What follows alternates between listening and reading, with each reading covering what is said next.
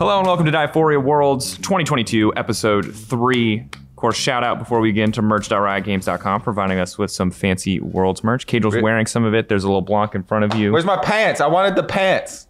Yeah, I only got the hoodie. I only got the hoodie. I want the jacket. Yeah. All right. You get the pants, I'll get the jacket. Okay. I'll get the pants. Well, you guys can buy it at the venue or at merch.riotgames.com, which is weird that you don't know that yet because we said that at the start of every episode. It's mostly you saying it, actually. That's true, but you're both forgiven because and before... usually we don't listen. No, if I was forgiven, I'd pick Caitlyn and take their tower in 6 minutes. Guys, here's the thing.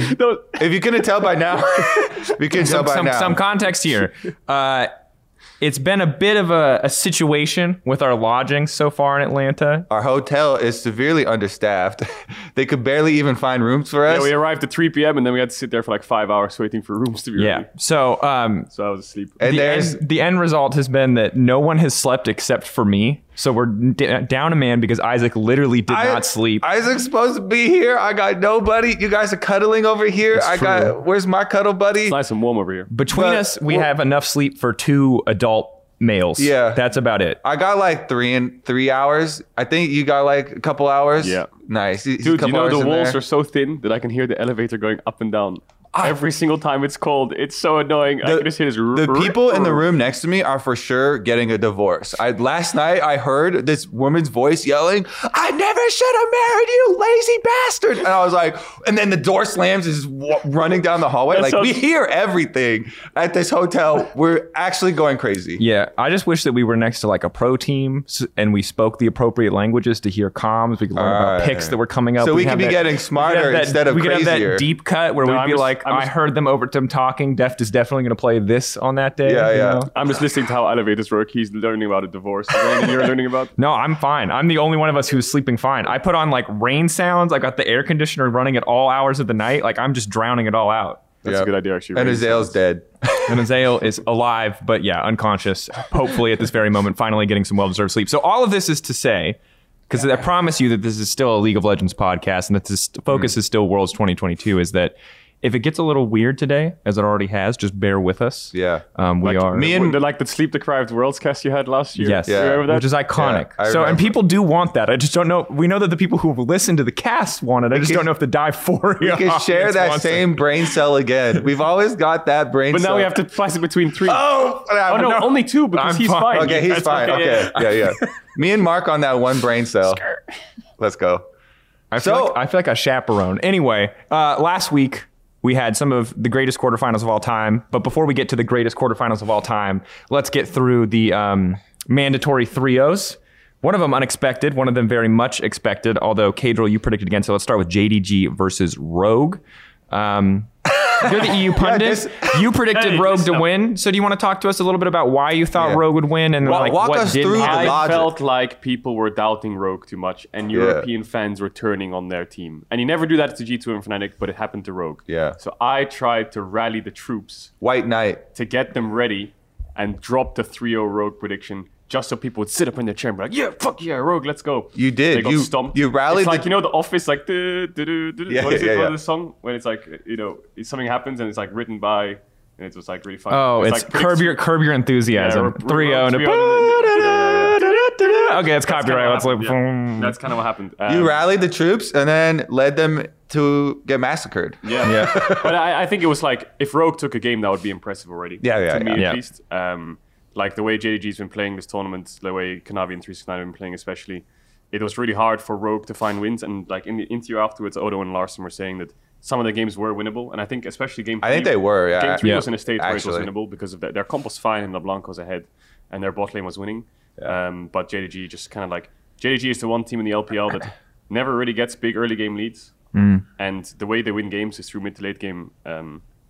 We've already over-indexed a lot on their team fighting, but their macro is really good. Yeah. They're really good at cross-mapping when they're even or behind to make it so they're actually going even trades despite the goal disadvantage. What do you pick against Zeus? What do you pick against 369? The top laners on this side of the bracket are insane, and we kind of set it up going into it. And we're like, about it. This is the if gauntlet. Odo makes it all the way through this bracket, I think the one thing in that matchup is Aatrox, right? If both sides ban it, then happy days. But if like T1 leave it open on red side, then they pick Zeus's Fiora into it and wins against 369 Aatrox, that's just series breaking, because now JDG have to permaban Aatrox. Or they could try it in game 2, and then on red side, they could be the ones to leave it open, and then they could play 369. But this is how I know that this man has just like let this series go already. As you're like, ooh, Otawamne, the bracket. And he's like, yeah, no, I hear you. Zeus first 369. So anyway, moving forward, you just want to like let it go. I feel like you just like, it happened. EU is dead now, and I want to move on. I don't want to linger in the trauma. I want to talk about literally anything else. It was for 369 though. It was so cool though, because he had so many answers to the rogue style, right? So let's do rogue their justice of, they really in all of EU had locked in at the beginning of groups and stuff. On this style, using Maokai and these tank tops really well, and playing to these aggressive bottom lanes and stuff. But 369 had multiple counters for it. Bopped him with the Gwen for split push and scaling for later. Then also bopped him in tank versus tank with the Ornn solo kill Ornn into Maokai, which by the way we had seen a bunch of times. Yeah, and I already had been like, wow, I feel like teams should actually just play tank to tank and let it go through, because Ornn with Brittle has just been turbo stomping the Maokais in lane. Yeah, I don't actually know how the matchup goes, because Maokai is like percent damage as well on his Q, right? So I actually don't know how. But every time I've seen it, it has been so heavy Ornn favored. I've like it must. Yeah.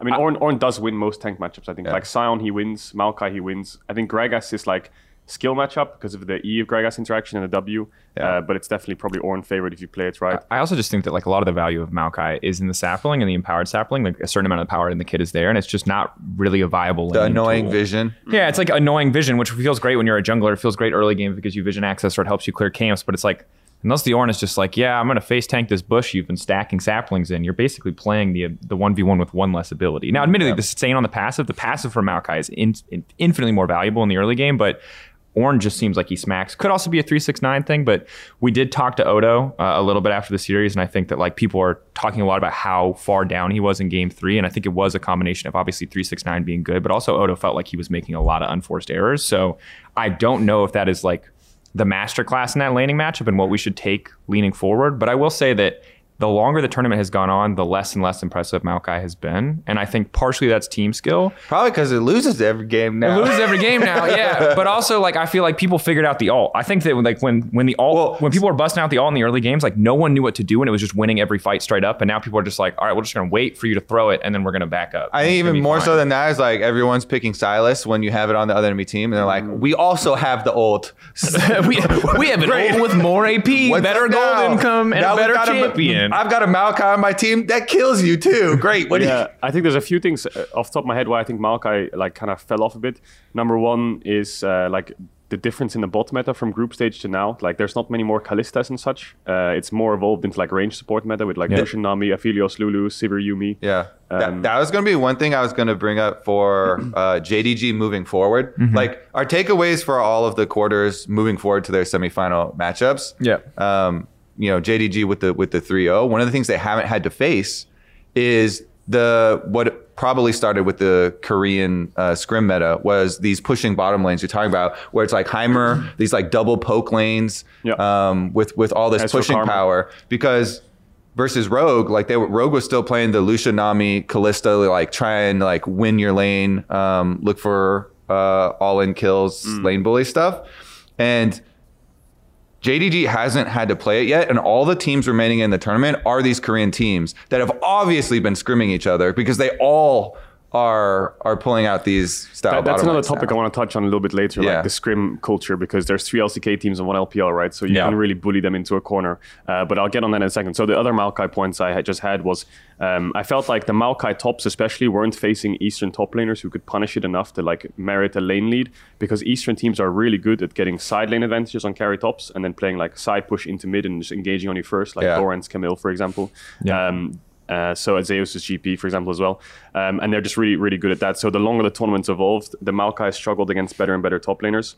Also, I think Rogue just had one style. It was just tank top, pushing bot, carry bot, rely on them, mage, mid, early game jungler. That's the plan, and it's never going to change. We're never going to play Graves jungle or a carry jungle or Bel'Veth, so there's never really threat in draft. Never going to counter pick top with like a Fiora, so there's no threat in top lane either. All you have to do is manage bot lane and just pick counters in every lane if you can, because they're going to blind everything, and that's it. Just ban Jarvan or something. Like, there's no real other solution. Yeah. Like, Rogue don't have any other styles. That's the problem they had. NA tried to counter pick with Fiora against the Eastern top laners. So we are the example of what happens if you try. We're reminded. We like watched your game. We're like, you saw that. You're like, we'll stick to it's like you're holding out because you're like, well, if I never try, they'll never know how bad it would have gone. So we can always say, whoops, we should have, but we didn't pick Fiora instead of we picked it and we got absolutely blasted. The contrast is kind of interesting, isn't it? Because you have like the West, who was playing tank tops. I'm more defining Rogue here because we're talking about quarterfinals. Yeah. The East, who is playing tanks and carries top mostly. Yep. You have the East playing carry junglers. You have the East playing melee skirmish mids like Akali Sylas early rotations or Lysandra, and the West is playing Azir LeBlanc as much as they can.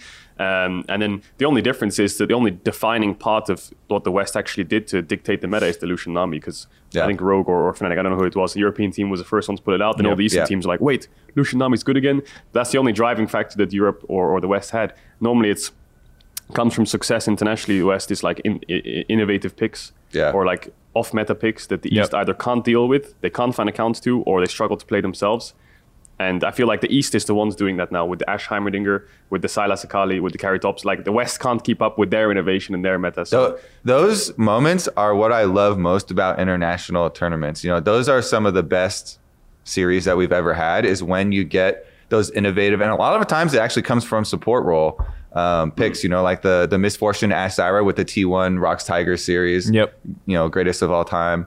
Now we're getting all these, the evolution of the bottom lane, moving forward from the... They're like dissecting it. It's like, oh, Ashe Heimerdinger's broken. Let me try Syndra support. Let's see if that works. I guess the only thing I'll just say is quickly is the Lucian Nami was one thing the West did. The Kalista Soraka as well that Rogue have been doing, I think the Eastern teams are picking up a little bit on as well. So I guess those are the only two driving forces that Europe had. Also, the Nasus one, though? So TLDR individually outclassed by flexibility and just wider and deeper champion pools and more of a direct meta of like just skirmish heavy. So your scaling never really comes to fruition because they're mid-game stronger. Flexibility has always been one of the issues that we struggle with. I feel like because so many of the Eastern players play autofill up to like rank 1 challenger while they're playing solo queue. You know, Canyon's up there fucking... He's playing mid lane. He's even playing it in competitive last year or 2 years He's blasted away. It's like, what do we do when he's not even flexibility within his own role? Like, this man can get rank 1 playing other roles and stuff. And you're just like, you know, I wish we had more strategies to pull from it. It's like, well, it definitely helps when you're that well trained, you know? I just, I feel like the greatest situation for the West ever is a ludicrously static meta that like you get to break a little bit. You know what I mean? That's just like, oh, we found this one edge. But the problem is that every single team is experimenting and doing creative things, finding these creative avenues and answers.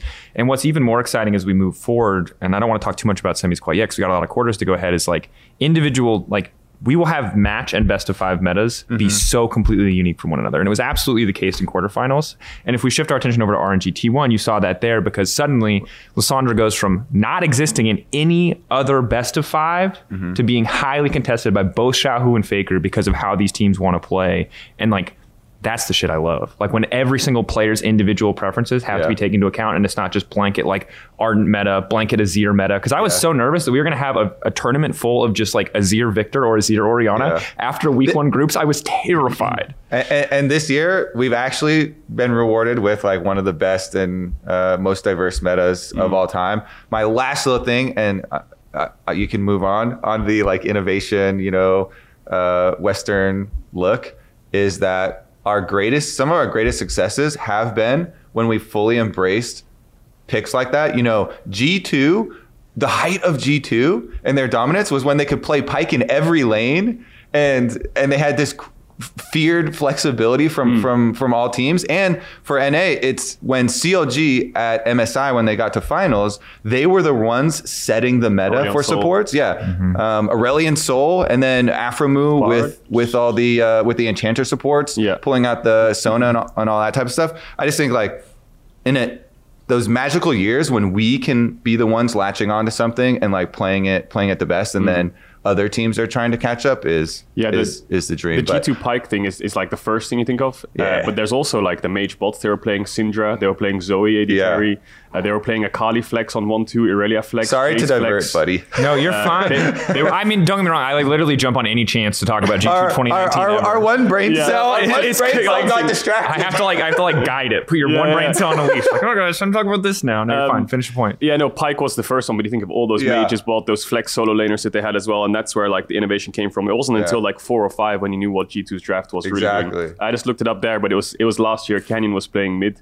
Malrang was his jungler. They 2-0'd Afrika. They 2-0'd DRX. He was playing Akali and Ryze and Zed. So you talk about players playing roles at a very high level. Canyon's an example. Zhao, who's another example, right? This flexibility can either come from 1v1ing your opposing laner or your own mid laner, or just playing autofill or playing loads of different roles, or just being so good at the game that you can apply it to any other champion. Just live League of Legends and just play it all the time and play all roles. There's nothing else but League of Legends. Good at everything. It's true though, because Eastern teams do 3-block a lot, I think. I don't know how much, mostly probably through playoffs, but the amount of scrims that Eastern teams do versus Western teams do is a lot higher. I think Western teams value mindset and not burning out as much. And in the East, from like the interviews I've seen, as blunt as it sounds, they don't believe in burnout. They just keep going. Yeah. So I don't want to get into that. I'm not going to get into that one, dude. Yeah, it's a long discussion, but also not going to potentially misrepresent the philosophy. Yeah, I don't know the full story of how like the LPL and LCK team scrims go. I just know they do very often 3 blocks towards the end of like playoffs, especially. Well, and regardless of how they're getting there, they're obviously getting there in Canyon. I think obviously a player as a jungler, I feel like you're always rewarded for learning how every role and every lane works, because it makes it so much easier for you to understand where you need to be and how you need to play. And Canyon is such a great example of a player who is like that, who can be successful anywhere. And it wouldn't surprise me if there's a lot more players who obviously aren't going to actually swap to mid in a pro game like Canyon did. But shifting again, here we go, guys. I'm bringing the Braincell. Attempt number 2. The Braincell is on me. Like single Braincell. You know that move where they're on the freeway and then the car's like. That's you guys. I feel like I'm your like driving instructor with my own set of brakes and my own wheel, and I'm just slamming the brake trying so hard with the car. Yeah. Oh yeah. I had to pass. I had to pass. The Braincell was in the air. Now we got it. I got it. T1 RNG. This is my transition point. Hilariously, and I said this in cast, it felt like game 2 was literally a 2019 G2 game from T1. Oh, RNG should have won that game. Yeah, RNG should have won that game so hard. That was ridiculous. They traded Cloud Soul for Baron. Yes, I just remember seeing a team fight where the Jace did like 6.5k damage when he's and 0-6. he was like, exactly. He was 0-6 or like 1-7 or some shit at that time. Was getting absolutely camped the entire game, getting blasted at every opportunity, and then still did 7k damage in a team And he was fight. still laughing too. Every time they went to his camera after he went this 6th death, he was like, oh, they got me again. This game to me was like, game 2 especially was the most inspiring game in terms of like having faith in T1 moving forward, especially looking at what could be a Gen G going up against them in the finals. And remember from LCK finals, obviously a super one-sided matchup, because this like the absolute pace you have to play with a composition like that to make really snap decisions, to like constantly be forcing RNG onto the back foot. Their RNG is responding to you because you're making 2 plays at the same time and they basically have to pick one. That game was, macro-wise, in this series at least, my favorite game to watch, just because that game was won. Like you said, that game was over. They were playing some of these super difficult comps with like no front line, and then everybody's range and damage. And so it's almost like one of those WoW arenas where you're going full range comps and you have to like focus fire, closest target. And when one person kites back, whoever's getting focused, like everyone has to DPS to get the, cover fire basically off of them. It was super cool to watch them execute on some of these. And even just some of the dodging that went on in this series. Faker like sidestepping a Sejuani that's right next to him, the QW and tries to QW, and Faker just this little sidesteps. That is so freaking hard to do. And he's doing it. Carria's doing it. Carria is Tom Game Kent. 3, Tom Kent, the thickest hitbox in the world. This big old frog is coming through. He's making them look like clowns over there, juking them. I had a dream that night after the series that Faker wins. I had a dream. He's raising the cup again. He does it in NA again. He's won every single time in. It would be NA. crazy if Faker wins again. He just lists the trophy again. It's 10 years or like 9 years since he first won, and then he wins again. That game 2, though, huge shout out to Gumayushi. there was a lot of doubts coming into. I mean, I had a lot of doubts coming into Worlds, especially because his regular season performance was very hit or miss. If you want to contextualize it, he had 2 big flaws. I think number 1 was in this very severe Lucian Nami meta. AD carries with the dash especially, he would either make a mistake in lane, so that affects Keria, either losing his flash, taking a bad trade, force enemy team stacks away and dives him, or he would dash too far forwards in team fights or never dash at all. So he either dash in and die or he'd never dash at all. So I felt like he struggled a lot to adapt to this hyper carry meta. Yeah. But now at Worlds, he seems a lot more consistent. He looks very comfortable on things like, the Xayah especially. Like that was the one game around the Elder Dragon where he just kind of won the game. And carry as well, like that hostile takeover on the Elder Dragon. It was a 5-man if the Fiora didn't W. So despite them being behind, I think the bot lane like leveraged enough to carry the top side, which is very rare for T1. If you think of like the way T1 functioned last year, Kana was strong side only. Have to gank top. Owner would do full clear into lane gank top every single game. So he was like in the hyperbolic time chamber of being inted by his top laner, but also being a magnet and sucked up towards the top lane. So bot lane never got really much resources. The hyperbolic time chamber of being inted by his top laner. Yeah, because I want that on a shirt. because Kana would either die a lot if his jungler wasn't around, or he would get like an even or a head lead with Owner being around. The best example of that is Damwon T1 when it's I don't know if it's game 1 or game 2, when Kana's playing Jace against Khan's Lucian. Yeah. Owner plays topside only, gets Kana's Jace ahead, bottom, mid suffer for it, and they fall behind and lose. And now he's got a top laner that is reliable enough to carry. But in games like this where it falls apart, then bot has to pick it up, and this time they did. So I think that's really important for T1. And I think the other thing that was big too for me was I thought Guma was doing well, and Guma and Carry were doing really well, but part of me was like, it's Aphelios meta. He's doing great on Aphelios. He's always been comfortable on Aphelios. It's clear that a lot of people are scaling or trending more towards these scaling picks and options. And that was something that I was generally keeping track of. But to be honest with you, we saw the Ashe-Heimer, very unique lane, obviously need practice on it to make it work. Now, to be fair, the first few levels are pretty straightforward. You just zone them because volley is the dumbest ability in the game. But obviously as the game goes on, you need to be very aware of how that lane functions. And then going into the Xayah, going into the TK Varus, They've shown enough of a breadth now that I have a ton of faith in this T1 bot lane as they look ahead to their next series. And that was one of the question marks for me. The other one was Zeus. And obviously... You had a question mark on Zeus? Well, I wanted to see how good he would be just in terms of overall. Could he be the best top laner in the world? And especially... Remember that we started with him busting out the Jace and it would be like, oh my God, the ultimate challenge, Zeus, Jace. Ah! And then he got blasted for a lot of the game. And then immediately he came back. So understand that I've been on a roller coaster ride in terms of faith in Zeus, but every single time the man has delivered. Yeah. One quick thing. The Ashe Heimerdinger, I liked it from T1. The only problem is if you actually watch the game, bot lane was very even at 15 minutes. The Aphelios lane was actually dead even. They lost a plate. Carry was first to a Herald play, but then Viego got a triple kill anyway.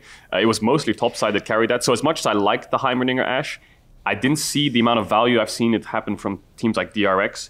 But I think another good sign is the Kalista as well. We've seen there's a lot of flexibility out of T1's bot lane. Because Beryl is actually a really good Heimerdinger player. Yeah, he is landing every combo. He's he's preemptively shooting off the grenade, then dropping the turret so it gets the laser charge first shot and stuff. He's actually really good. So it definitely does take some time, but I really feel like these. Especially Keria, actually all the Korean supports, Keria, Lehens, and Beryl have been the big difference makers in the LCK versus LPL matchups. Yeah, absolutely. With the flexibility. And I feel like everyone's looking for the next leap as well for bottom lane and trying to come up with the counters or other big pushing support matchups for this. I do think as far as the Gumayusi point too, he is going to continue to play well. People are waiting for him to drop back down to summer. His summer was so bad that he actually got a lot of haters and everyone's just waiting to jump back on the hate train. But confidence does so much. The rest of this T1 team besides Faker are the youngest 4 players. Besides, I think there's a couple of. There's players, one. But they're in the top 5. They're 4 of the 5 youngest players. Yeah. My Braincell can't think of it right now. Do you want to pat? Because Mark was using it. Oh no! Wait, but the confidence. They're young. Back to the point. The confidence for Gumayusi is such a big deal. Because we knew he could play at this level, and after 3-0ing, I just feel like him playing so well, he's gonna have so much confidence snowballing off of this and being able to continue it. So I really feel like this was such a good stepping stone for T1. It's exactly what they needed, because Guma with full confidence like this and playing well turns this team into a completely different team. Like you're saying, they don't have to rely on Zeus anymore. I think the individual performances were great across the series. Again, the turnaround I'm still blown away by the turnaround for Zeus in that Jace game. I always know that Jace on 3 items can one-shot people, but I spend most of my career casting Jace games where he does nothing. Like if he loses early, he does nothing. Maybe that's just the EUNA life. I don't know, but this was crazy turn. And the execution, like that game 2 required every single person to be on the same page to outmatch RNG. RNG had way better engage options. RNG had way better setup. And the fact that they were able to pull them around the map and outmaneuver them was they absolutely just outclassed RNG across this series. And this was one of the series where I was like, there was a lot of series I expected to be 3-0s. This was not on my radar as a potential 3-0. One thing I will say about the Gumayushi point is the reason I think he got a lot of haters was because him and Carrier were regarded as the best bot lane in the world in MSI area, Spring. Also last year towards Worlds, they were regarded as one of the best bots in the world. So relative to like what he was performing at and expectations, it's understandable that people would kind of question and doubt Gumayushi more so, not so much Carrier.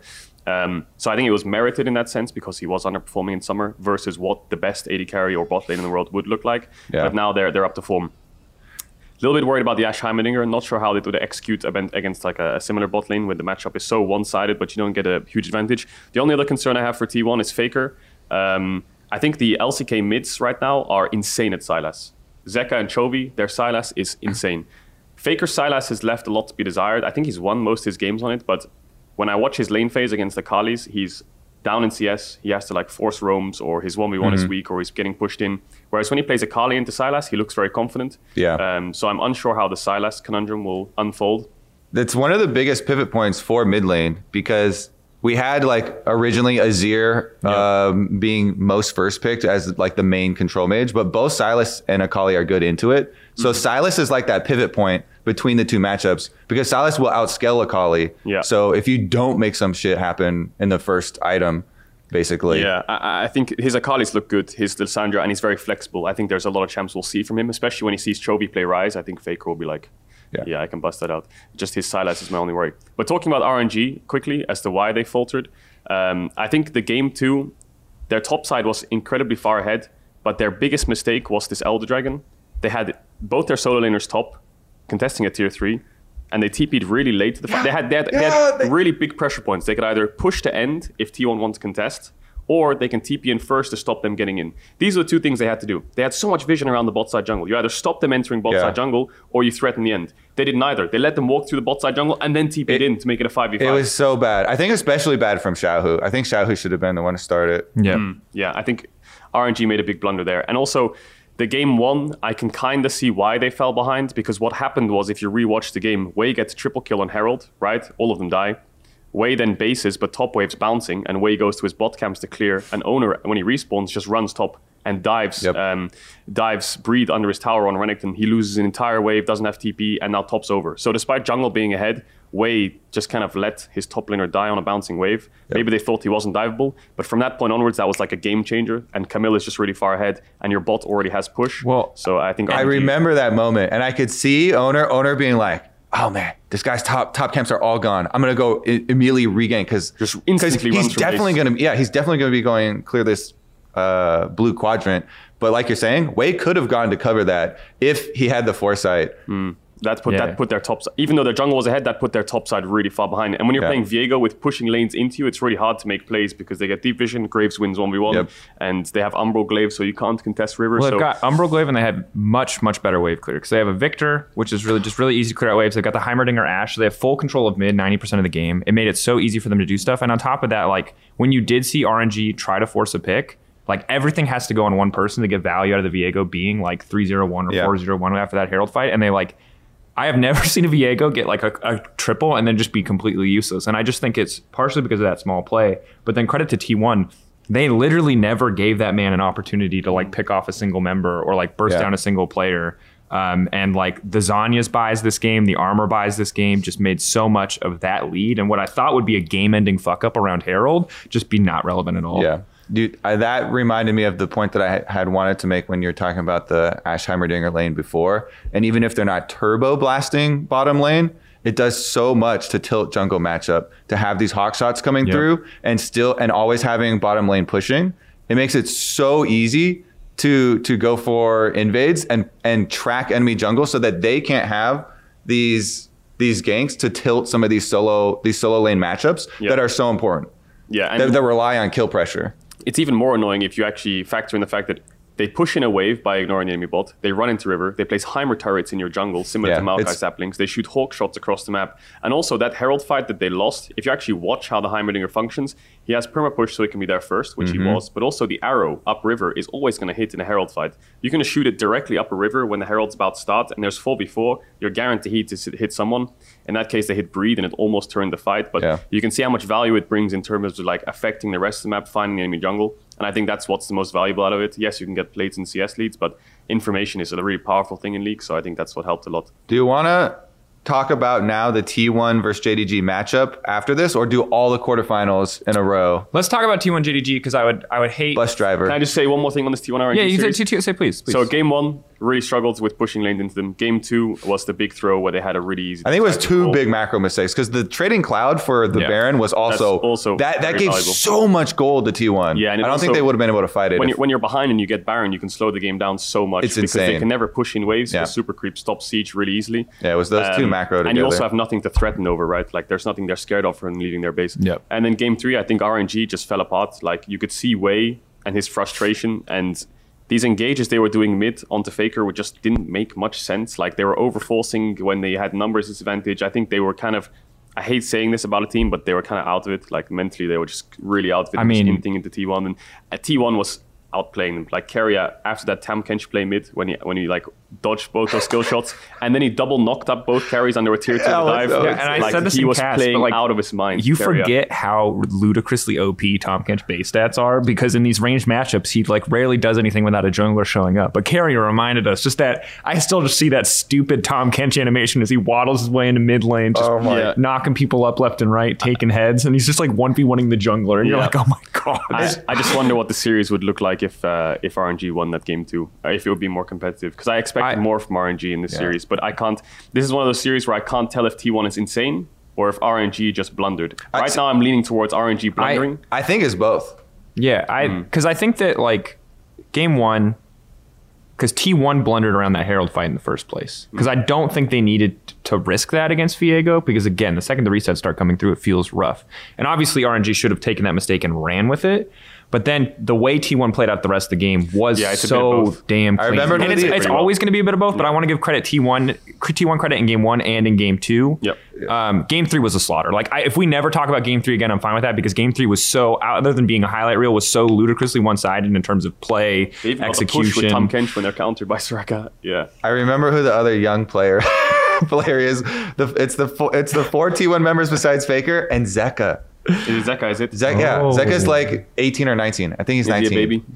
He's a baby. Yeah, he's 19. Oh yeah, because he first started playing like a man. When Coma took him over to LPL when he was 17. Yeah, he played 2 years in LPL and BLG, I think. So I think that the way we can do this now is we can shift our attention towards this first semifinal, just because we've talked about both these teams, and I think these ideas are fresh in people's heads, and I don't want to be calling back to we don't want to have to move our brain cell too far. Yeah, I got to keep you guys like one track. We're going to finish this section of the bracket, and then we're going to go to the other section of the bracket. So let's talk about JDG T1. Okay, so my main takeaway for JDG is, what are they going to do about bottom lane? Because everybody knows top lane is actually a clash of gods. 369 versus Zeus. That is going to be insane. That is going to be so exciting. Yes, it's going to depend a lot on draft, and a lot of focus is going to be there. But I think the unseen question, because JDG hasn't had to deal with this other like power struggle over pushing Heimerdinger double poke bottom lane matchups, is how will they deal with it versus T1? Because clearly all the LCK teams have been scrimming against each other. They all have put in some time on the Ashe Heimerdinger, whether some of the bottom lanes are better than others at using it. Sure, yeah. This is going to start you thinking about the other supports. Like Core JJ was streaming last night, and I was talking to him about it, and I was like, what else? He was like, Zyra is like Heimerdinger, but better. So the Core JJ is on this big Zyra bottom. And if you remember, Zyra was the original counter Zyra. Exactly. Yeah. This is the puzzle unfolds. We're coming full circle, baby. So the Zyra could be an answer. Jhin also, from the AD carry perspective, has always been one of the answers that you could take when you're doing like double poke lanes, because Jhin has such quick trades with auto Q and the CC set up for the W's, because the other weakness is getting ganks off. And if you have Jhin lane, then you can always set up ganks there. And if you can crack that, then you can start pushing back the other way. But Keria is my favorite support because he is so diverse. Him and Lehens are my two favorite because they play all this weird ass shit. And so I just started going like, okay, so maybe like Soraka and Zyra are probably the most likely to be answers to Heimerdinger, but Keria is undefeated on Nico support, another poke bottom lane that also has root setups for ganks. Kalista Nico has been talked about for so long. I started going down the super deep rabbit hole because T1 are so flexible, and Keria could literally, Sorry, I hate what is this face you just made? I just remembered something. Why you just clenched your mouth like you wanted to fight him? It's popping off. I was playing a solo queue game. Nico supports on enemy team. I'm telling you. He hex portaled over the Baron pit while ulting, landed it and stole it, and came out the other end of the hex. It's gonna happen. It's gonna happen. I just want to say that because it made me really mad and it stole my Baron. Carry on. Okay. What was the other one? I had some more weird ass Keria ones, but I think it's just regardless of what the evolution looks like, and I'm with you, and I actually really want to see Nico Kalista because I love that ult interaction. It's so stupid, but the thing that we haven't really seen from Hope and Missing, and maybe this is partially because of who they played against, because Rogue were very much locked into what I think we can call the group stage meta of bot lane, as just a simple label for it. We haven't seen how deep their crazy goes, if they have anything, if they're ready to play this stuff. And remember, when we look back at the Rogue series, talking to Betty, talking to Lore, like one of the avenues that the Rogue believers were like, okay, maybe this is somewhere we can attack, is Hope and Missing, because these are guys who are prone to slipping up in some of the early states of the game, who will die in the 2v2, who will die in the laning phase. And like, if you die against the Heimerdinger Ashe bottom lane, you're not playing the game for like 25, 30 minutes, you know, like it does not get easier if you give a kill to that lane. That's why I think the spotlight should definitely be on top lane. Yes. Those are the gods of top lane. This is the battle for best top laner in the world. But damn, if bottom lane isn't so interesting. It's like, you know what it feels like? It's like Captain America versus whoever up on the top side of the map, and just like bot lane are just the foot soldiers. And yes, what they do is really important, but everyone's just going to watch like Captain America versus whoever up on the top side of the map. The foot soldiers, whichever foot soldier wins, could find the kryptonite and then bring that up. I'm with you. Yes. Bring that over just to the mixed objectives. metaphors. How many DC and or Marvel fans can we outrage with our just horrible mixed metaphors? Damn it, you diverted my brain cell. Sorry, go back. No, I had the line. Sorry, I'll stop speaking. I had the line. Oh, it was. But anyways, it just re-emphasizes how important I feel like the building of Gumayusi's confidence and T1's bottom lane return to this discussion that you're talking about earlier, where beginning of the year we were all talking about best bottom lane in the world. You know, Guma and Keria. You've got this match made in heaven, and then they had their summer of disappointment, we'll call it. The cool thing about this, obviously, is T1 has never played another LPL team other than RNG at Worlds, right? Yeah. They've never, ever played any other LPL. This is the first time they'll play an LPL team that's not RNG at World Championship, which is, your Braincell's got it back? Okay, that's good. So that's really interesting. There's a couple of overlaps that I'm curious about. I just talked about the Aatrox conundrum. If they can break the Aatrox with the Fioras, that's one option. Sylas is another one, where Yagao is playing a lot of Sylas, similar to a lot of the LCK mids. 6 out of the last 7 games. Yeah, so it's just all spamming Sylas. They give Sylas over and value like some kind of bot pick, and Faker plays a Kali into it, test the waters in game 1. Is that going to be a ban in game 2? Because in best of 5, you have to try something. Either you're leaving Aatrox open, or you're leaving Sylas open, or you're leaving Viego open, right? Another contested pick between Owner and Kanavi. Or you're leaving Graves open, another contested pick between Owner and Kanavi, who did the exact same thing level 1 to entire, like completely win their team the first game. So Topside has a lot of overlap picks that they need answers for. We talk about Ashe Heimerdinger, which is a great bot lane, but they need to find ways to deal with that, right? Are you going to play? Is Kanavi going to play Nidalee into Graves into Owner? You know, are they going to play some Renekton draft if Aatrox? So like, there's I need to see what they leave open, what their answer is. If it breaks it, and that'll define the series. Especially if bottom lane is getting whichever team wins the Omega push wars and vision control. Because if you've got Ashe Heimerdinger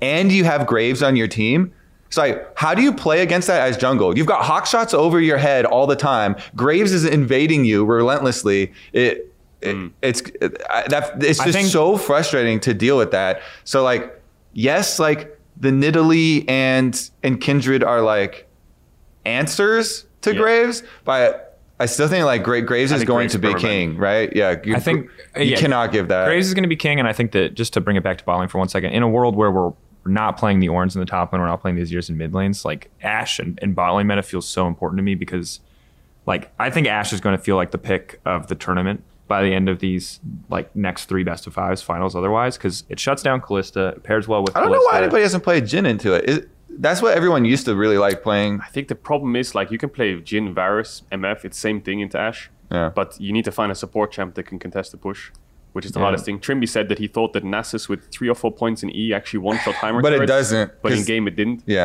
I can't remember which team was who picked out Syndra. Was it Gam or something? I honestly think Zyra and Soraka are probably the 2 most likely. Yeah. Jhin is also so free to dive. And if they do pick tanks, Jhin feels so good. Core JJ was also talking about Bard.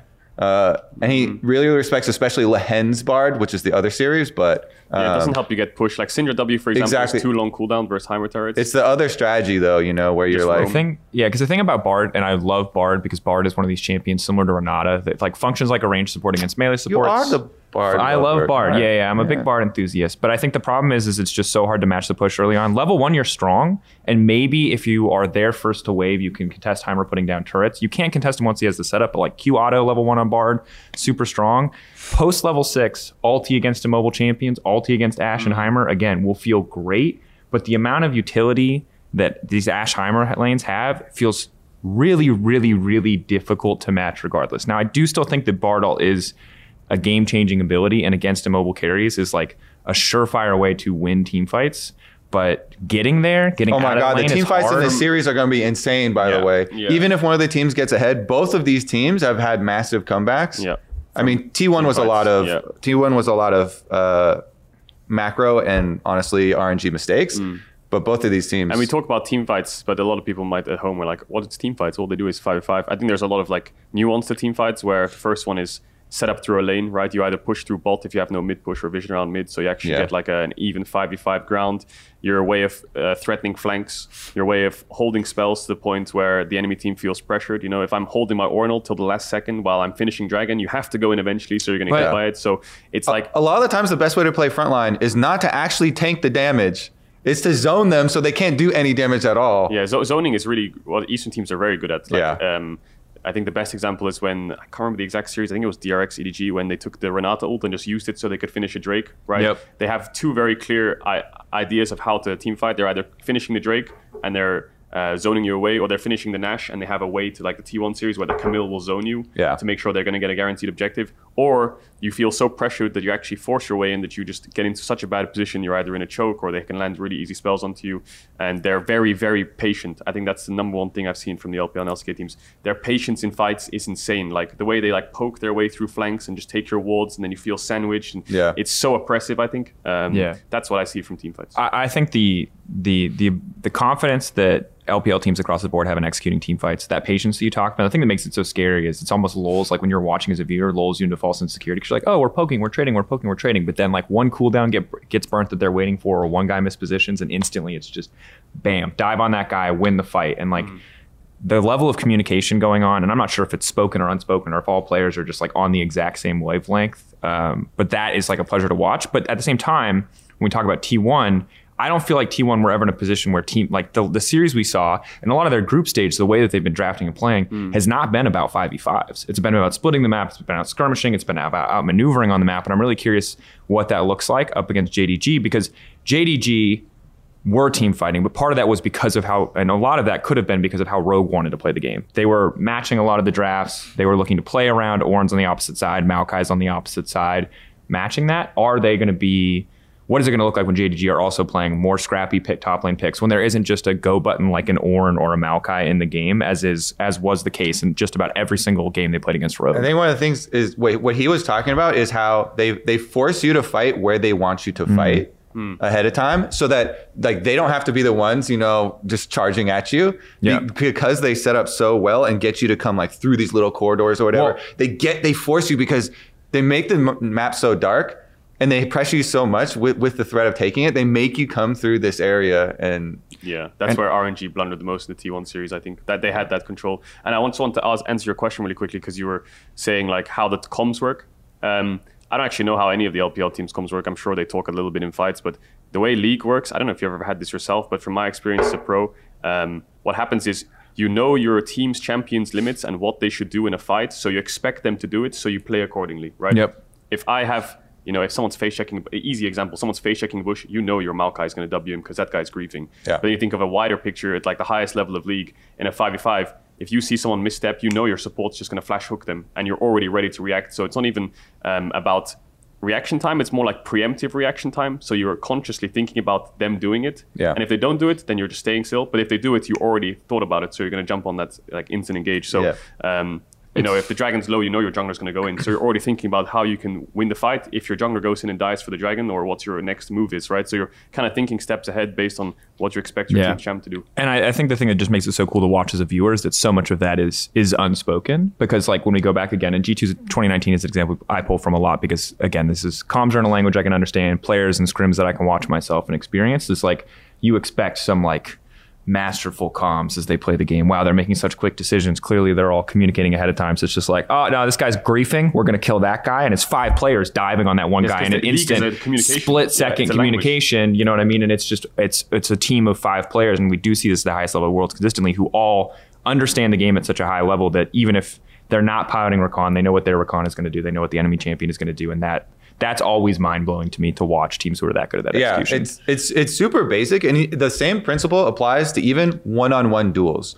You're always thinking about what is your opponent's best move. Mm-hmm. Yep. Some of the most iconic, outplays, and people are like, "Oh my God, Faker, insane mechanics on his like Riven versus Cassiopeia." Yep. But every player playing against a Cassiopeia is always thinking about, when is this guy going to try and ult me? So you're always thinking about what is their next move, like you're saying, what is the next best possible move for them, so that you then preemptively are playing around that. And that's what makes the greatest plays, is when people are perfectly able to predict, because they know this is your best out is to play like this, and then they play around that.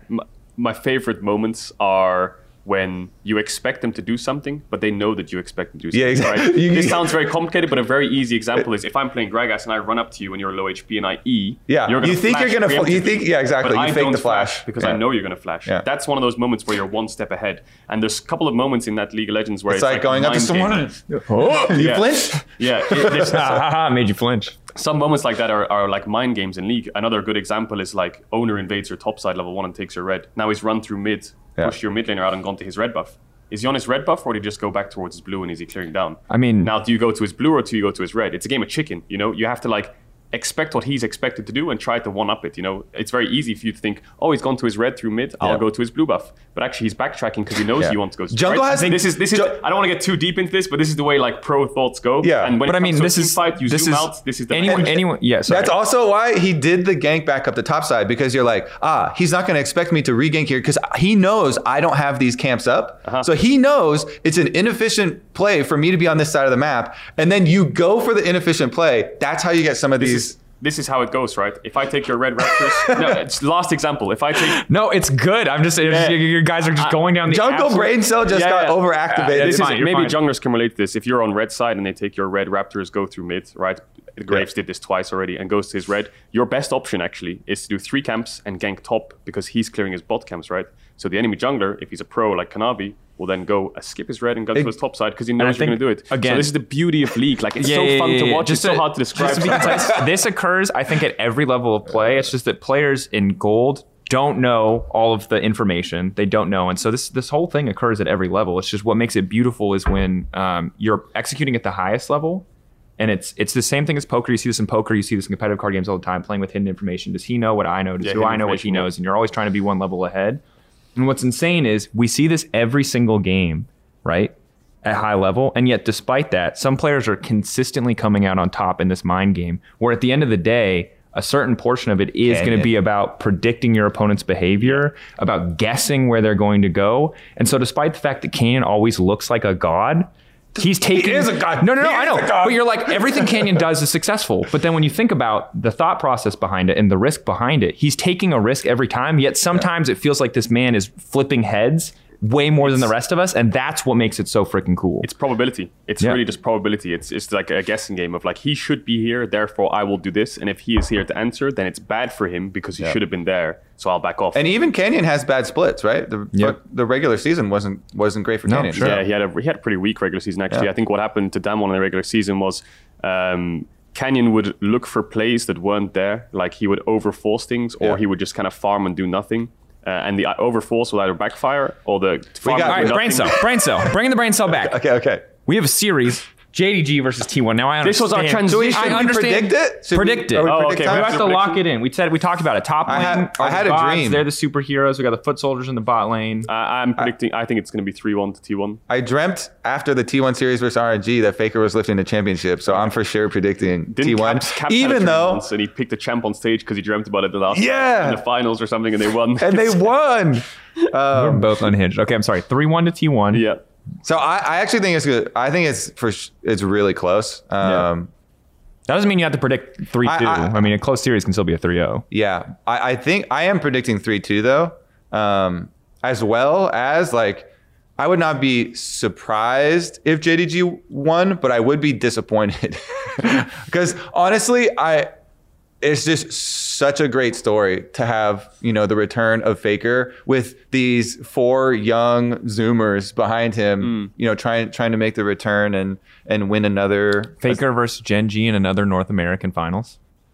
I mean, or even the greatest DRX. narrative would be DRX, the Death's last dance, making it all the way to fight Faker, the god of League of Legends, at the very top in the finals. Anyways, that's pretty far down the rabbit hole. But I do want to do JDG justice. And I also like their story because even though they're LPL #1 seed, they don't have a lot of fans. Nope. And a lot of fans actually dislike the org because of the previous years of failing in the Rift Rivals versus Korea, that very strong regional rivalry. If you mess that up, then the fans get super pissed, and their coach has inflamed fans at times as well. So and a lot of the Western fans don't really know the JG. Yeah, and they don't have those big stars that really bring a lot of fans to you. 369 is the most notable player because he's easy to attach. And his story is a comeback story.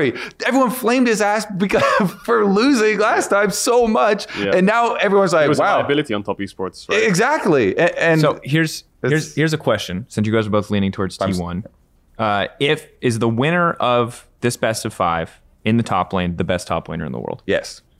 Yeah, I guess it's the only real evidence we can use, right? So I would just say yeah. That's right. That's what I wanted to hear. You're supposed to say yes. But yes is the answer. Yeah, yes is the answer. Yes, the answer. The logic I'm going with for T1 3-1 is I think JDG will probably win either game 1 or 2, depending on side selection on blue side.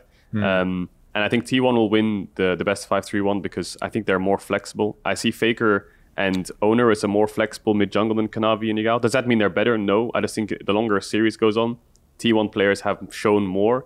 Like Zeus can play things like Yone and GP if needed. His top lane champ pool is very deep. 369 leans towards like Aatrox, Gnar, Renekton a little bit. Has the Gwen as well. And I also think bot lane has a bit more flexibility. Like we've seen Kalista, we've seen Varus, I think the bottom lane's for sure. So I'm just basing this on what I've seen champ pool wise. I think strength wise and skill wise, they're very, very evenly matched, especially across all lanes. Maybe if JDG had one advantage, it would be jungle.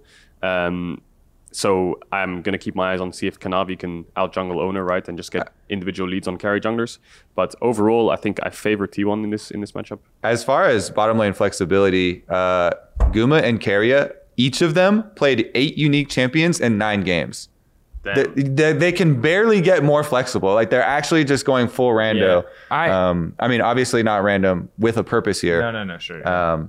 As far as the Owner thing, there have been a couple games, I can't even remember which one now from group stage, where it did look like Owner did not have a plan laid out for the game, and he ends up in a spot where he's just farming his own camps on the wrong side of the map of where the opponents are trying to make their next play. So I feel like that would be the one caveat if owner is not basically ready, does not have his plan laid out for where he's supposed to be. I think the other caveat that I will give what's your prediction? This is actually really hard. So let me give my caveats and then I'll give my prediction. And I feel like I have to balance us because I don't think this is as T1 favored as two people predicting T1 would indicate, even if you're talking about it as a very close series. So I will say 3-2 for JDG. I think that the thing about the Rogue series is that it doesn't give you any new data, realistically. Like, what did we really learn from the Rogue series about JDG? I would say very little. Whereas the T1 series showed us so much in terms of pick diversity, et cetera, et cetera, et cetera. So I think it is easier right now to predict T1 with confidence because we've seen so much more from them. But that does not mean inherently that there is not more waiting from us from the side of JDG. Now, I think Kanavi would be my preferred jungler in this matchup. I think that Owner, when you look historically, has been a bit feast or famine. I think that has not been the case this tournament. I think it was the case last year when we look at like coming into like the DK series, et cetera. And while the bot lane meta is super important, I don't want to just say that like this is something that Hope and Missing aren't going to be ready to bust out after another week of scrims or a week of practice. I think T1 are the easier prediction, but I do think that this is super, super close. And I think that ultimately when you talk about JDG, you're looking a lot, you have to be ready for them to show us a lot that we have not seen yet, because again, the Rogue series was such a wampa stomp that I don't think that that's like good Wampa data. stomp. RNG T1, good data, good information. We learned a lot about the team that fell valid outside of maybe game 3.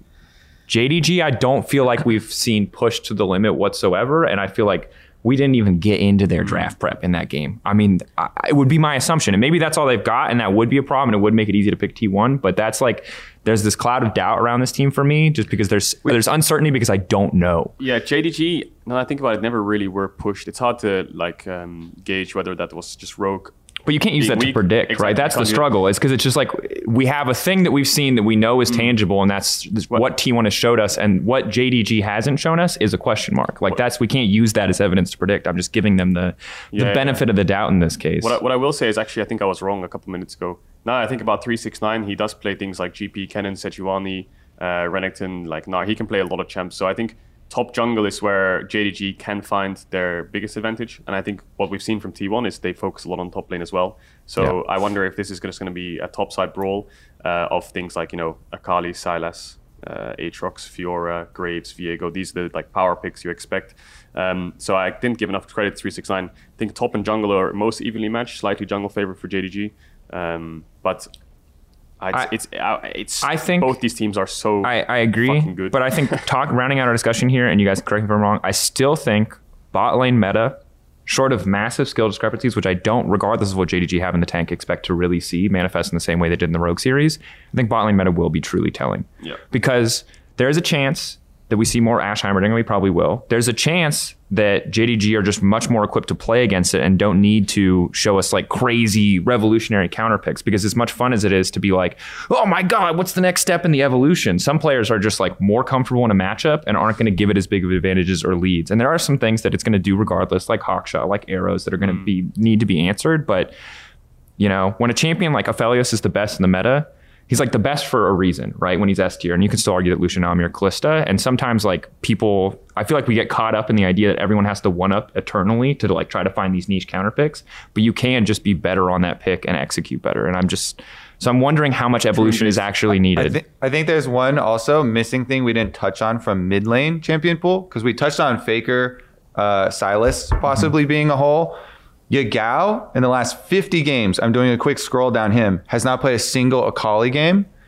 But Akali is a much more replaceable piece in this mid lane meta because he has he's been spamming the Talia for his Azir counter, and he's been spamming the Sylas, and I think those are two more crucial picks in the current meta. But it is interesting that each of them is kind of missing one of these pieces of the triumvirate of mid lane champions. What I would do to watch scrims the last 2 weeks from all these teams. Yeah. Oh my God, I wonder what it. Also, just because he hasn't played one in like 50 games on stage doesn't mean he can't play it. Exactly. That's why it's like so hard to discuss. I mean, I do as well. We literally heard from Rogue that they were scrimming like bruiser top lanes, and we only ever saw tanks. Like you never know what scrims to stage is going to look like. We only get to see like 10% of this real story, from like just live game data, because the amount of games these guys play in scrims and stuff. Yeah, but I think we have to shift forward. Like ultimately, clearly a very close series, and again, currently it feels like we're as a whole giving the edge to T1. I'll predict JDG, and I'm going to say 3-2 because I think the series will be really close. I hope it's 5 games.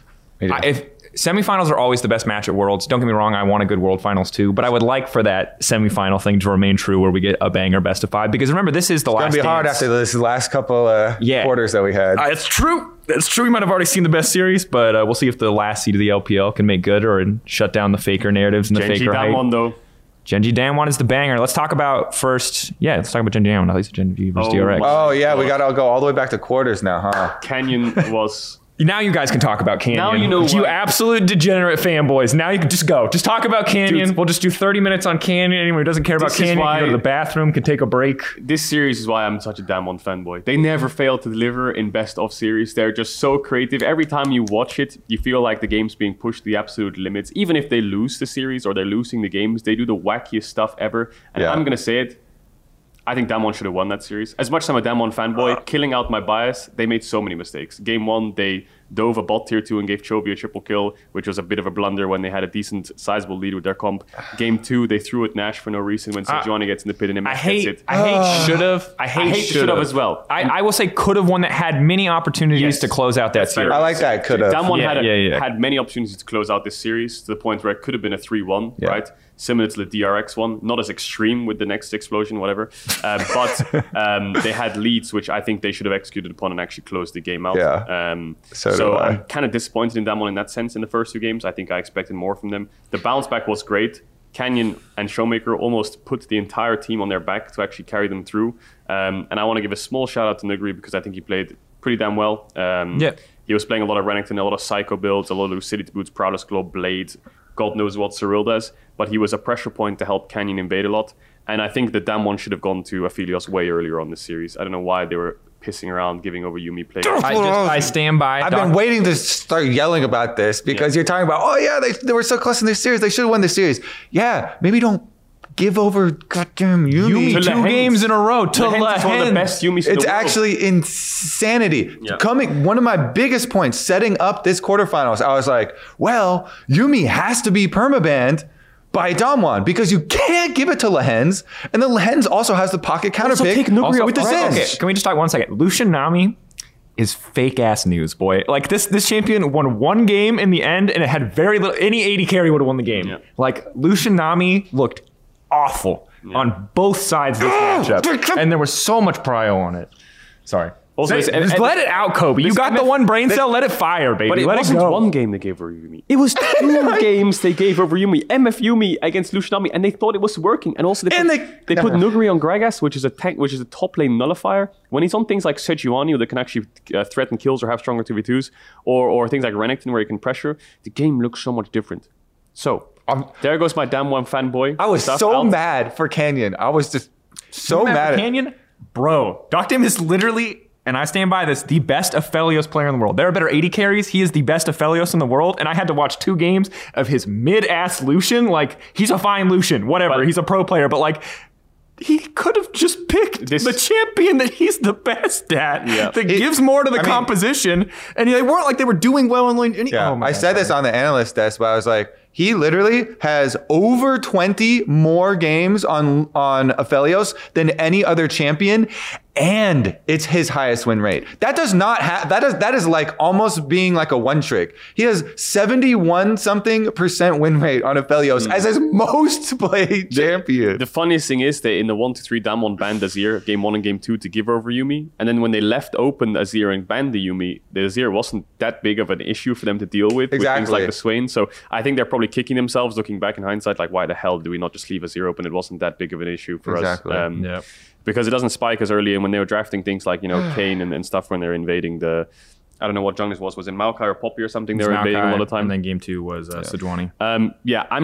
Overall, I'm so excited I got to watch that series. I think that was one of the best series in World's history. It came down to a top lane team fight where Genji were cornered and somehow won. There's so many intricacies of that fight where if Nuguri didn't run away or if Dokdam didn't flash forward too early, to be they fair, could have turned it. I think that there's obviously the smite thing. So for those who missed it, Canyon accidentally smites the wrong target. Yep. But that aside, I mean, credit to that's just a situation where I feel like Sejuani's fat ass right next to Baron. Was Sejuani smite? thick.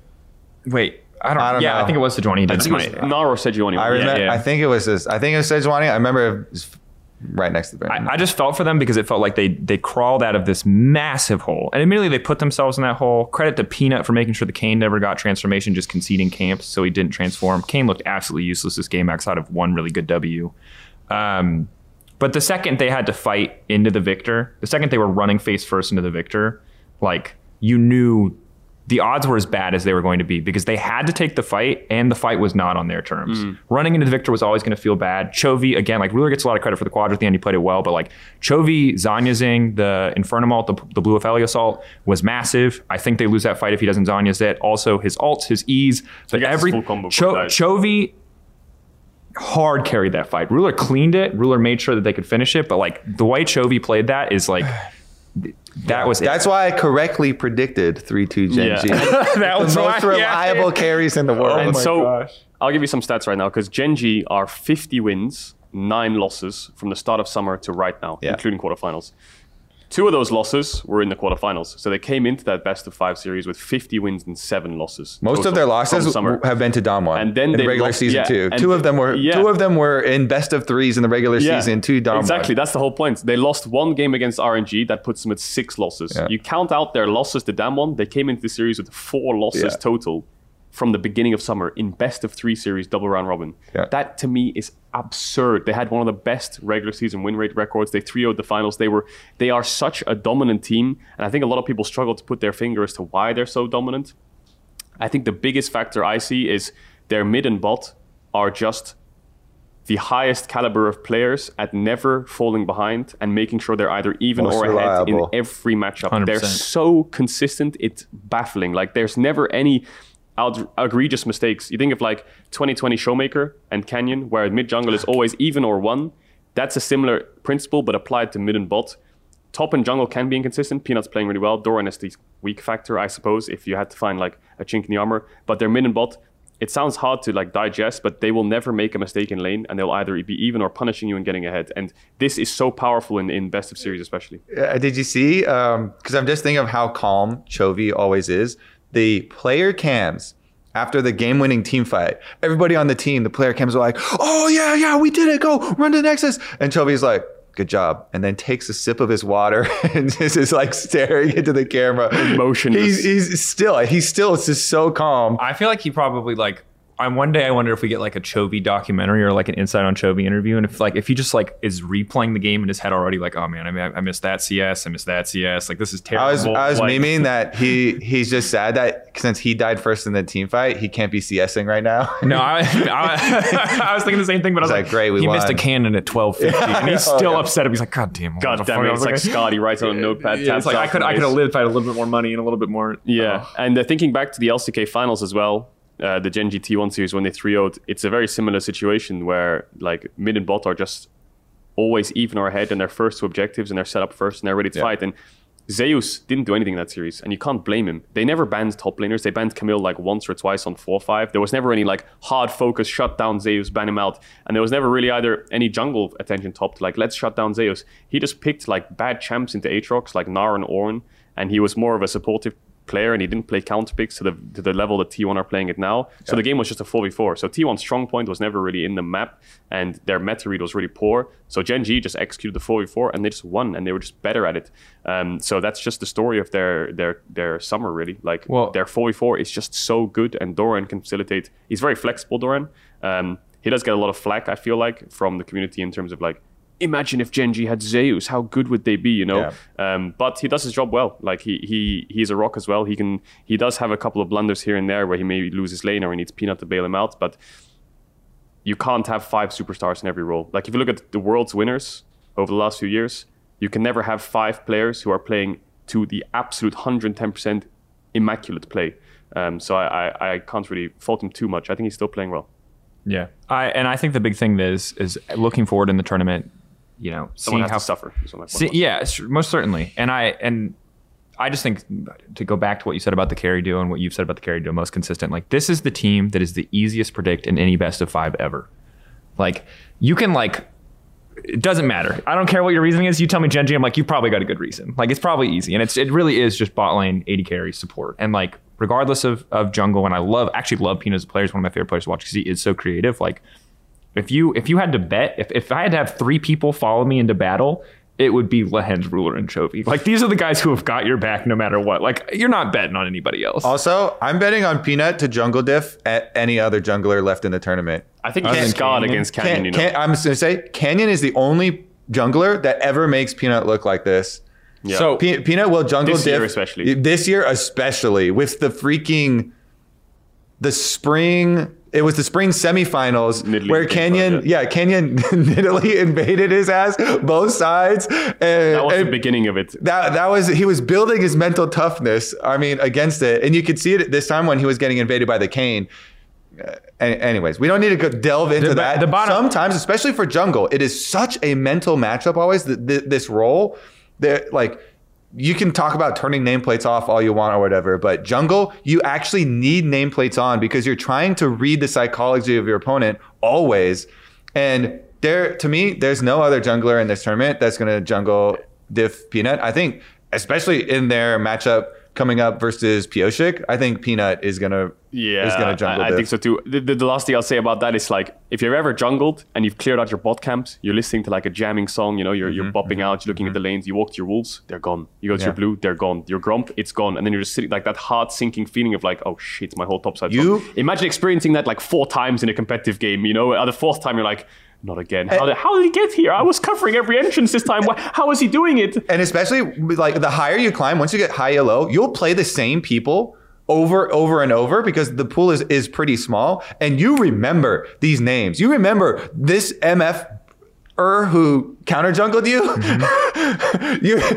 write that MF down. Jungle. Yeah, I hear that's what you're saying. That's a blood note, okay? Yeah. You know, it's this Kindred player that's red buff Q over the wall and come invade you every single time trying to steal your gromp and shit like that. Actually, I remember you when you were playing Champions Q. What was the player? It was Keel. Keel cheesed you like 2 times, and I could see the rage steaming out of your ears, and you're like just flipping out. That was every jungle has been there. Everybody knows that. You keep a list, you know, when you're the jungle cheese list is like exactly. Canyon. Keep a list. Like, next time I'm gonna. It was really smart though. As much as it's like cheese. The way he got to those wolves especially is just crazy. You know, you late invade one side, you ward level 1 the next game. Then you come over the dragon pit. Okay, let's stack 5 men. And then you come through blue buff wolves. He's like, in his head so how hard. How many angles does he find? And the one where it was so sad, seeing him like just kind of Peanut die inside when he came back, like you knew after the counter invade, his Raptors and Red are gone on second spawn. His second spawn's gone already. And you see him coming back and checking and you're just like... Not again. And then he's like standing there watching him counter jungle his Krugs. And he's like, he's actually calm because he's not letting the Kayn touch him. It's very important not to let Kayn touch you and get the soul transformation things. That's why he had such a late Kayn transformation.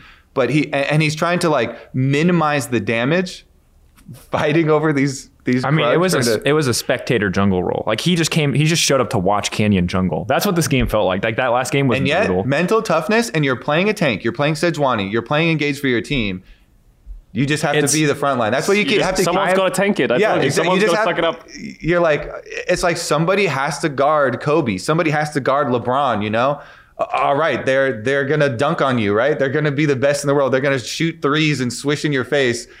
Somebody's got to tank that shit. Yeah, but I think I can say I'm pretty sure Canyon is the best jungler in the world, and we're not going to see another matchup like this. And most entertaining to watch. And most entertaining. That's what There's not going to be another Kayn. No one else in this tournament will play Kayn. I'm pretty confident of that. I think Canyon is the only one with the skill and probably maybe Kanavi. The prep. I mean, the thing is like.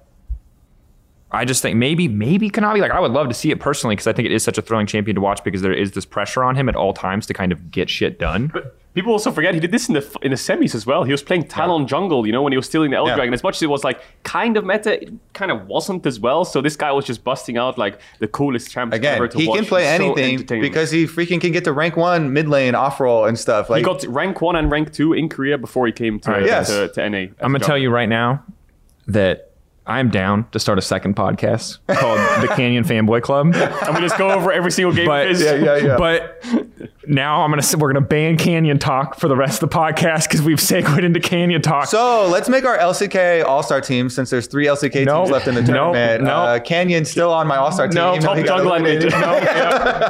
Okay. Anyways, the other so Genji, let's side talk about the other side of the series. Obviously, EDG versus DRX. This is again absolute mind-blowing banger of a series. So many thrilling moments. The Def story, incredible. This, I thought for sure was an EDG win. I didn't think there was any way. So, Deft was actually calling in comms too. The Inhib is respawning soon as he's hitting the Nexus. So this wasn't a surprise. This was a clench and pray to God that you can finish the Nexus as it respawns. Man. He was shot calling. Is it going to respawn soon? Boom, boom. He's so close. If they had gotten any little bit, I can't imagine the mental bounce back from that. You are like 30 damage from ending the game, then you lose like a couple minutes later, and you're backstage just with your hands in your head, like insane. Is the world against me? He's been to quarterfinals like 6-7 times in a row, always losing. And now he's like got a chance to actually win a game for once, to actually make it even.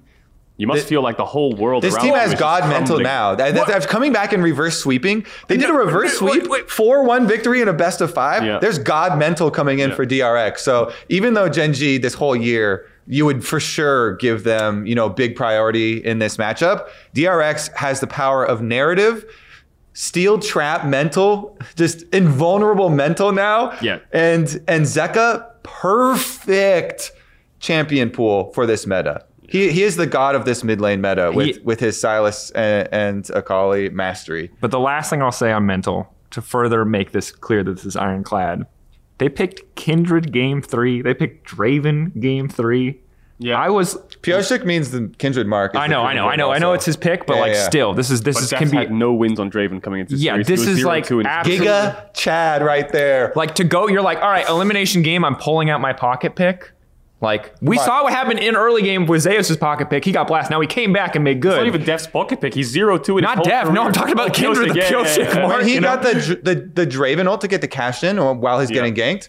Yeah, that's like game. That's like that is the game mental defining moment. Like, is that even the right game? Is our Braincell? Yeah, it is. You're talking about. That's right. Because he got the cash in right as he died, so he gets all of the cash in gold rather than getting cut in half. And it's like it matters. That is insane to do that. Like after this series where you're trying to reverse sweep, you're down. You just had this inhibitor die in front of you. You're getting ganked, and you're like, oh no, it's doomed. That could have been the crumple moment. And remember, that could have been this series is over for them. Well, but he's like, no, boom, and he gets like bazillion gold. Yeah, but then remember it was still close. It's like EDG pushing down mid lane and they force scout to Zanya's and then immediately Soraka silence and they just monster that fight. And we need to make an anime off of that series. I've never seen a more emotional series in my life. That was the biggest brother versus brother makeover. I think the Genji storyline, emotion. The Genji Damwon one was a little bit better of a game. Oh, yeah, but this one, oh my god, so much. This was like full of heartbreak. I actually was crying too at the end when Deft and Pioshik started crying in the interview. How like it's I don't there's know. No shame in those tears. It's like it's from ball for it. He started from didn't start from, but like losing game 2, being at like the lowest of lows, to then hitting the highest of highs like 3 games later. Then just like having an emotional breakdown because it all hits him on the stage. Never getting past quarterfinals for 2014 was his last semifinals. Years. Like the second that Shocks asked that question, it's like it's been 8 years. Yeah. It just all hits him, I think, at once, like the emotion of the entire series. Yeah. So I think DRX now has got like a place in everyone's heart. Mm-hmm. I think DRX to everyone is now, and Deft especially, everyone has a bit of Deft in them. And everyone wants to see them succeed. Yeah. So DRX, the only analysis I've got for you now is they've got the plot armor, baby. But they also is the miracle run. Yeah, plot armor plus the champion pools and the versatility are so in their favor. Their mid lane champion pool for Zeka, obviously. Sylas is permabanned. I can tell you that. Sylas and Akali he's actually the best at both sides of that matchup. So it gives him a little bit of an edge. And his Azir is not bad. Nope. So he can do that as well. And then the bottom lane. Freaking Beryl was the one who started the Heimerdinger train. Beryl, they were the ones with the first iteration. So it wasn't talked about as much. he lost the finals last Even year. though he's like inting Heimerdinger, running around crazy, doing awesome weird stuff and getting picked off a lot of the times, he's also putting so much pressure, making so many plays for them. He lost the finals last year, right? He lost the 5-game series to EDG, and his team got knocked out the day before he played. Damwon was gone. Now he's left them, joined DRX, a team that struggled through the regular season, never really pushed their way into He got revenge. And then he got revenge. He took out EDG for Damwon, and he is carrying the Damwon hopes, right? And now They were all watching too in the crowd. Yeah, they're all there watching, supporting God. him, which was just really nice to see. A couple of T1 players. Yeah, I know. It's a tear. It's like emotion across the board. To see all them supporting. I mean, they're probably supporting all of DRX, right? But especially Beryl for players like Showmaker and Canyon and such. And like he's playing his own meta at this Worlds. He's doing what he wants when he wants. He's not playing any champion skills. We don't see his solo queue account, I believe, as far as I'm aware from tracking the pros. But he is like in the shadows, helping DRX and carrying DRX and pushing Deft to like the semifinals with his team, and he's like underrated. I think the storyline of him taking down EDG for Damwon is just. Did you hear his interview answer too about the Heimerdinger? He was like, "Well, they banned it against us, so I assumed it must be strong. Then I started playing it," and he's just like, "Boom!" And now he's just running the whole show because someone banned it against them without them, investing on it, just because Heimerdinger had been taking over in scrims and champions queue, and then he just picks it up. And I think you already highlighted some of the things that make him, but he's probably the best Heimerdinger that we've seen play. I mean, I love the way he's setting up picks over the wall around mid lane, playing from fog. He's looking for the weird angles. Roaming mid, stopping backs in game 1, throwing picks out over the wall. And yeah, he got bullied in game 2, to be sure. And I think that is something that we have to look at as we go further, because people are going to try to, like, if he tries to roam and get out of lane as much as a Heimerdinger, like, you're gonna get jumped on. You're gonna get bopped. So this is the thing.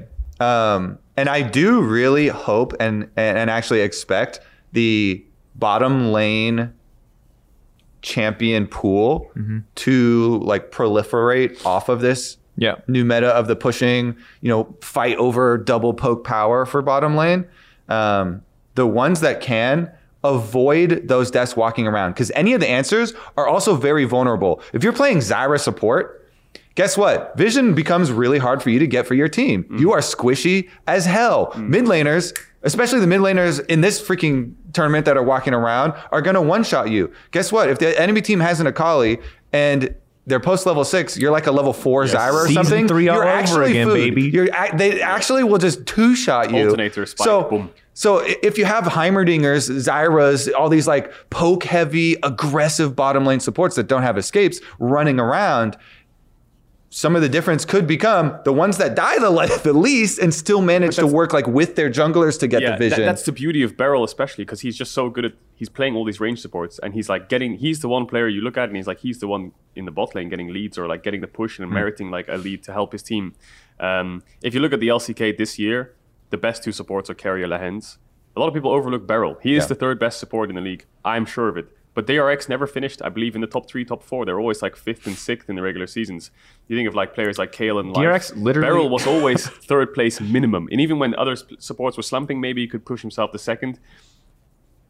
I need more Beryl in my life. That's what I'm saying. All right. All I'll say is that like it's rough though for DRX. I think their like heroic rise has been awesome to watch, but this is a team who didn't even get a chance to play a best of 5 against Genji. They get knocked out round 1. They get knocked out round 1 of playoffs every time. They lost all their regular season best threes versus Genji. They also, I wouldn't for sure lost. They lost the most recent one as well. It was a 2-0 most recently, and I think that this is definitely going to be hard. I think that again, more strengths that we saw in this matchup, and I'm not sure how they'll manifest against Genji, but the Ezreal from Deft was great. I love when teams can play around an Ezreal well, because usually my experience LEC is when we see Ezreals, they just sit there. They're just safe. They do very little. They're very underwhelming. Not only did they really capitalize on the Ezreal pick as a whole and leverage the pick to its fullest, as you'd expect from a longtime Ezreal player like Def, but the entire team was ready to leverage a 2-item spike, was ready to fight around that point. I cannot count the amount of times. I can still think back to a Han Sama game right before he left where he was like 2-item Ezreal and people were just not forcing fights. They weren't doing anything with it. He was just farming. He had 2 items. He's just farming, chilling on the side lane, doing fuck all. And I hate that. Deft is not one of those players, and DRX are not one of those teams. And that's something they deserve credit for, because there's not a lot of people at this tournament who would pick Ezreal. I still don't think it is the greatest pick, but I like that they have that as a backup in a world where maybe bot lane becomes a problem, or they need to take a step back and they want to focus on something else. Someone like Zeka, that they have these avenues, that they have these angles. Even in the games they were every losing. Shout out to Kingen as well. Kingen is a player that I didn't have high expectations of. Game 1, he had a lot of good moments, and he had some grief moments in this series too. But like Game 4, Game 3, Game 4 or Game 3, I can't remember, the Camille game, really, really popping off. And like it was a team-wide effort to bring this to fruition. That said, like you never know. Pioshik still feels like a guy where sometimes we're flipping a coin on what version of Pioshik we're going to get against Peanut. I got money. I would make a side bet on Peanut jungle diffing, and I think that's the safe. That's the you got having a big rebound. You got better odds on that side. He got past his demon. Okay, he got past Canyon. Yep. So I think Gen.G have lost. DRX have lost every single series versus Gen.G this year, and I don't think they've won a single game. Most teams. To be fair, most teams did. We just came into this talking about how they're like literally like all their losses ran the LCK. Yeah, Gen.G ran the LCK, but it's an exciting matchup. I think everyone will favor Gen.G in this. But that's the story of DRX. Fandom-wise, everyone's going to favor DRX. You're supposed to not predict DRX. Exactly. That makes their... You always count them out, right? Even in group Rogue, stage, right? when it's like you go to group stage, some people were saying that maybe Rogue and Top Esports the ones getting out. Is DRX really getting out? In Plains, they were not supposed to finish first in their group either. They beat RNG and they got first in their group. They got out of groups in first place. They beat EDG in the quarterfinals on a reverse sweep when they weren't supposed to win Game 3 and they lost Game 2 and they were counted out. So it's like the story of being the underdog, never being the favorite, and always being underrated. So I would personally vote Gen.G to win this series. I would say that this could be a 3-0 for Gen.G. Guys, I want to tell you how much I love Def, but he's going to lose. But that's the power of DRX. The more you doubt them, the more they I really want to see how the champ select plays out because there's so many variables. Like it's easy to be like, oh yeah, you just need to ban Zeka. It's also easy to be like Zeka wins both sides of that matchup, but it's like, well, we haven't seen him against Chovy yet. We don't know how Chovy's going to respond to that, right? Like with a lot of the strengths that Zeka has, we still have to see if they're going to manifest against Chovy. It has rippling effects because there's so many other important picks right now too. So yeah, I'm excited. I'll say that I think across I got a P too. Across the board, I think we can say with confidence, Gen.G are the heavy favorites going into this one. Yep. Stories, plot armor. There's a lot of reasons to be excited for DRX, but between history and the absolute raw consistency that this Gen.G podcast has gone almost as long as the hours of sleep. Also, last thing, night. Deft and Chovy have never made a World Finals. So whoever wins this will go to a World Finals for their first time ever, which is really exciting. Someone's going to win no matter what. That's what I like to hear. Yeah. Positives on both sides. My heart says Deft, my head says Chovy. I mean, Deft versus Faker, World Finals. Ooh. Yeah. Well, T1 JDG is a lot closer. Yeah, T1 JDG. We're going to have to find out that one. Okay, so that's where we stand on this one. And I think, given Kobe's bladder and the lack of sleep, we'll close here because it's only going to get zanier, it's only going to get wackier, and hopefully that wackiness continues into the best of fives this weekend. We're kicking things off with T1 versus JDG at 5 p.m. Eastern Time. That's 11 p.m. CEST. Of course, thank you for watching. If you're watching on YouTube, make sure you subscribe on the LOL Esports channel for all future episodes. And thank you to Nikolai's Roof for hosting us and Killshot Media for recording our episode here in Atlanta. Tune in, LPL LCK. We'll see if we get an LPL LCK final or if it's LCK all the way, fighting for a spot in the grand final. This has been episode 3 of Divephoria. Bye.